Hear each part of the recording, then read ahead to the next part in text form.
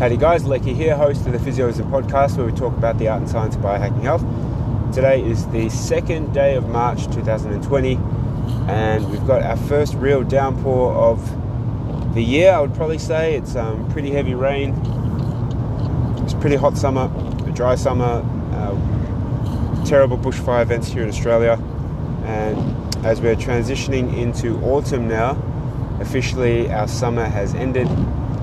I think there's a little bit of relief now that there's a lot of rain coming. I know that there's a lot of thirsty plants and grass at home that I have. I'm sure there's even a lot more farmers that are, I'm hoping that the rain is reaching.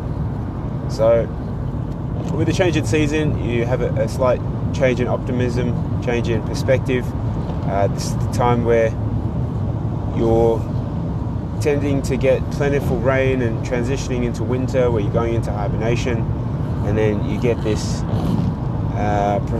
proliferation of newness in spring. It's kind of like the butterfly going out of the cocoon. So in terms of where we are with our home habits, this is where it's really getting,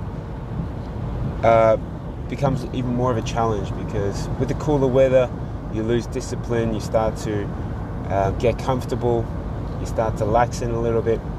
And so it's more of a reaffirmation that in the cooler months is the times where you challenge yourself to get to get yourself right when the butterfly comes out of the cocoon. So there was a quote that I heard somewhere, and I can't quite place who said it, but it went like, "Summer bodies are made in winter."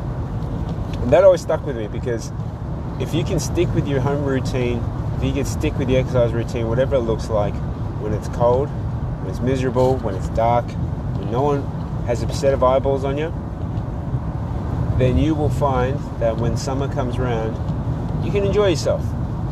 You know, the new disciplines that you've achieved, the lifestyle that you've acquired for yourself, and the body that you can show off at the beach if that's something that you're really into. So I guess this is again a reaffirmation. Yes, it's wet today at the time of recording. And when it's released to you, it would probably be even cooler as we're heading towards winter here in Melbourne, Australia, and wherever you may be across the world. Don't make it an excuse to drop off the hard-earned disciplines that you're trying to achieve and the new behaviours that you're trying to enact. That's my physioism for today. Enjoy yourself, however hard it may be, and I'll see you there.